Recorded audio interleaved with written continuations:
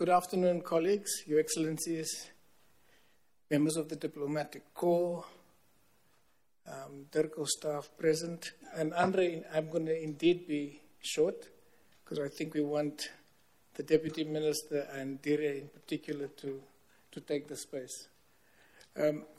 Ladies and gentlemen, as you know, the government of South Africa has nominated Professor Dire Tladi for the position of Judge of the International Court of Justice. This election will take place on 9 November 2023. I asked Dire before we start who nominated him, and I think both of us should mention that Dire was nominated by possibly one of the most eminent international scholars globally, a South African, John Dugard.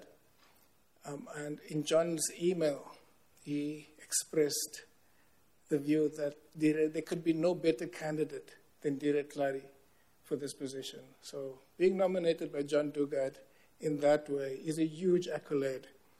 And it speaks to the manner in which Dire is respected by his colleagues and peers in the international legal field.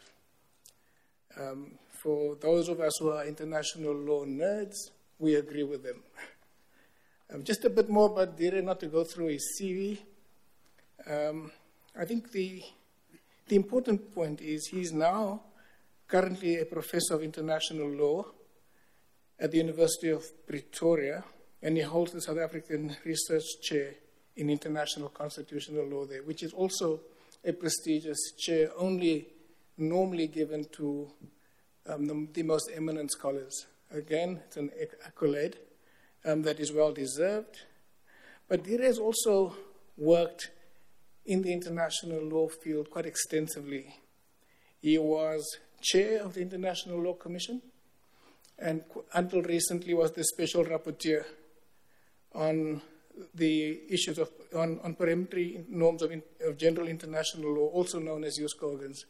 And that too, Dire's report for the ILC on that was well respected by the international community. So again, it speaks to Dire's candidature and the stature of Dire's work in international law, which makes him an ideal candidate for this position. But Dire is not only an academic or an international law scholar. Dire has worked in the world of diplomacy. He was posted as legal counselor to the UN mission for South Africa in New York. And there he worked excellently, especially in the Security Council.